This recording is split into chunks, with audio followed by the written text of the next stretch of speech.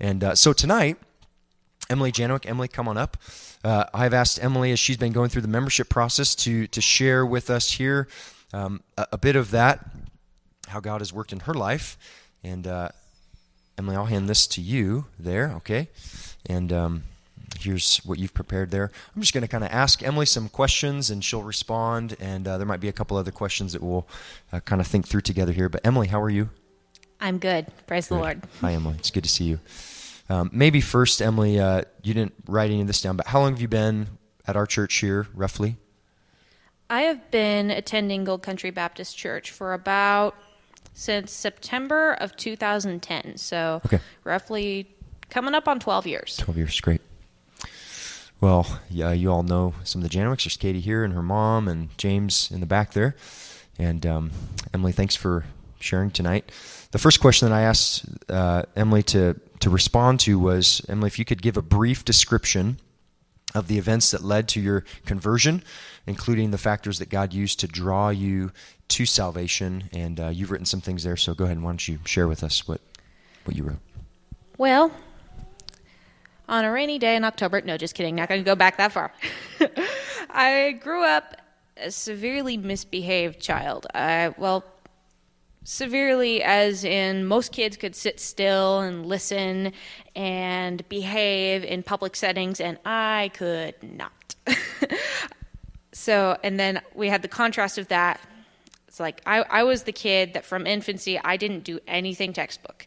It was not like that. While my sister did everything textbook, and now it's switched back. Now it's switched, and she doesn't do anything textbook anymore. But so I grew up with that, and I felt like I couldn't ever measure up, not to the standards that my parents had for me, not to the standards that sometimes my sister had for me when she's like, why can't this kid behave? Why does she keep climbing on me? Let go. Nor could I measure up to the standards of even the other kids around me. I have very sad memories of some kids just being very, not too pleasant, but I felt like there was something wrong with me. Why can't I measure up? And then I grew up realizing that, okay, yeah, Jesus died on the cross for my sins. I grew up hearing that in Sunday school every Sunday. What's the point? But then as I began to see my sinfulness and I need a Savior, and I needed Christ. And I remember a particular moment sometime in my early childhood where I just sat there and I kind of thought, okay, yeah, Christ died for my sins, but do I really need that? Of course I did. And then I came to a slow realization sometime in my early childhood years that I did very much need Christ. That's good. Thank you, Emily. And one of the things that I remember reading that you wrote here, not only, people's standards or standards that you made for yourself, but you had written that most important, you couldn't live up to God's standards, right? Which is, you talked about your recognizing your sinfulness there. So as you saw your need for a Savior, you were recognizing your sin. Maybe just fill that in a little bit more, kind of this third question. How did you become aware of your need for salvation? Well, I fell short of all the standards, and I couldn't do what was necessary for me to be righteous, for me to be a good person, for me to not just be a good person, but to be a perfect person. I couldn't live up to that, nor could anyone. Yeah, that's right. And you mentioned kind of in your early childhood, you guys were a part of, you grew up in the church, that's right? Yeah. Yes. Not just here, but yes. but other churches as well. Yes, we attended another church in Placerville until I was almost 10. Okay, great. And as you've seen the Lord kind of expose you to your sin as a young child and growing up, and showing you your need for salvation, as the Lord has changed your life, whether back then or even now, you were sharing with me earlier how some ways that God has been working in your life lately. How have you seen the Lord change your life since He saved you? And share a little bit about that. How have you seen the Lord change your life since He saved you? Well, I remember being changed and being saved, and I know I'm saved, now what? It's like, I need to live for Christ, but what does that look like? And for me at the time, it looked like behaving myself and being more of a docile child, I suppose you could say, more of a, I don't know, just better behaved and obeying my parents and doing these basic things that you read in Scripture that a kid is supposed to do. I remember growing up doing that, but then I remember it became much deeper. When we started coming here, I remember learning about the doctrines of grace, and I understood salvation a lot better than I had before, that I am a completely depraved person, and maybe I am apparently not as bad as some people. You could say it's like, well, I'm compared to all these people like Hitler and the drug dealers, I'm a saint. No, I'm still no saint without Christ. But I understood better the doctrine of total depravity, of unconditional atonement, or it was unconditional something. I think it's limited atonement and unconditional something else, but you get the idea. I understood Christ better, and Christ was showing me just a little bit more of himself. And I grew up learning more of that. And then I began attending young adult group and some other things, and I was being greatly encouraged by many of the people around me. And as I was beginning to see less of myself and more of Christ and more of being a blessing to other people, not just waiting for people to be a blessing to me, because Jesus didn't just show up and wait for people to be a blessing to him because, well, they weren't going to. So he went, and he actively went to do his Father's will, and that is what God's will is for me, is to reflect him in that. And then I was just telling Pastor Corey about this a little bit ago. I didn't include this in my notes originally. Then there was a specific date that I do remember. If there is a specific date in this story that I do remember, it is August 20th, 2021. Now, before that, I had a brother had reached out. A brother online had reached out, and yes, he was legit. He had reached out, and he had shown interest in me as a friend. I took that the complete wrong way, but it ended in me being more curious about specific doctrines, and not just the doctrine of salvation as a whole, but in more specific practical doctrines. And so I was reaching more into some Reformed theology kind of stuff. And then, August 20th, 2021, we were actually at a young adult group event, and a different brother reached out to me because I had noted on the page that we were both on that I had been diagnosed with high-functioning autism. I don't know how many have I've mentioned that too, but I have been diagnosed with high-functioning autism, and it affects a few things that I do. But so he mentioned it and said, hey, I have the same thing. We should talk about it sometime.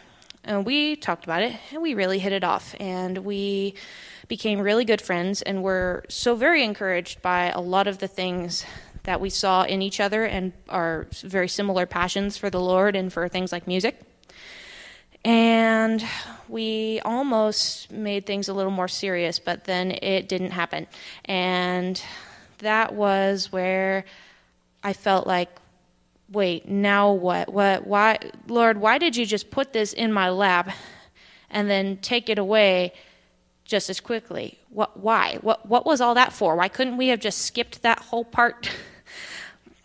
But I had to learn that it was because he needed to show me more of my need for him, that the caring of no human being can have even come close to the way he loves and cares for me, and what he has done for me in the story of salvation, and that he gave himself for me when I was totally depraved and did not deserve it. I would have spat on him till the end, but he saved me, and he changes my desires. And he has since then changed my desires to reflect, well, desires are a good thing. they are, because Christ had desires. He came to his Father with desires such as, Lord, if this be possible, you can do anything. If you can take this cup from me, but not my will, but yours be done. He had desires, but he gave them to his Father because his ultimate desire was to do his Father's will. And that's what his Father's will was for him to save us. And so desires are good, and they reflect our being made in the image of God, and they reflect Christ, but only when they're the right desires. So that is where I had to learn to give up my desires to God.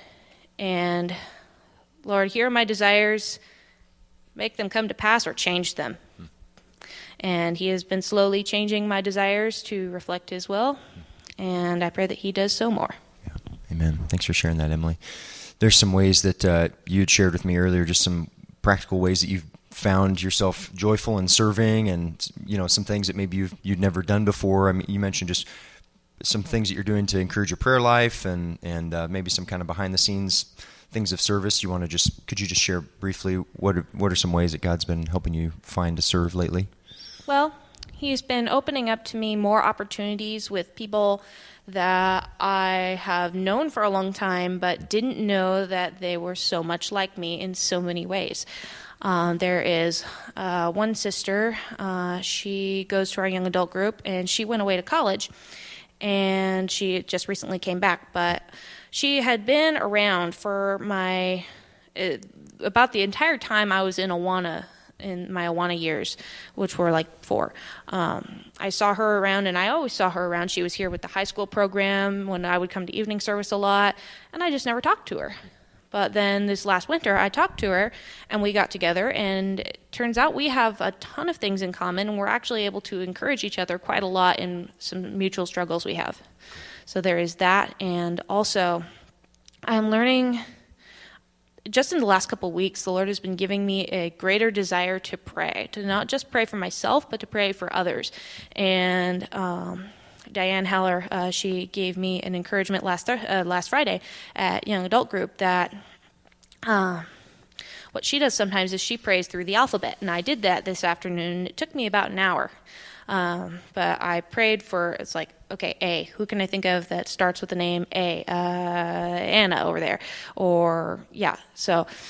and then you just pray through a whole list of people, and it can be different every time, and you pray for people that you don't normally pray for, and it makes you think more and just focus on the Lord more than just, okay, half hour a day, okay, I'm done.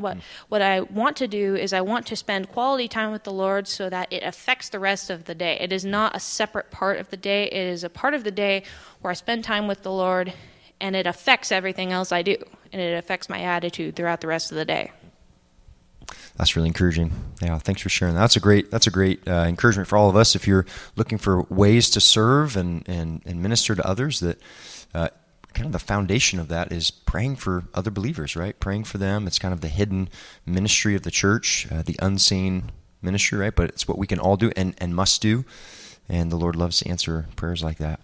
Well, Emily, thanks for sharing. I know there's some other things maybe you wrote here, but specifically how you would explain, actually, if you wouldn't mind just kind of even reading that part, I just thought it was so encouraging. How would you explain to someone how they can be saved? The way I shortly described it, because I didn't have a ton of places to write, I said, if you confess with your mouth Jesus is Lord, the Lord of all, the Lord of your life, to whom you owe and surrender all, to whom you give up all your cherished sins and repent of them, to whom you surrender your will, submitting to him who demands your soul, your life, your all, then you will be saved. Amen. Well, it's encouraging to hear, Emily, how the Lord has done that in you. And is there any way, maybe one way that we can be praying for you in these days, and then we'll pray and thankful for what God's doing in your life. But how can we pray?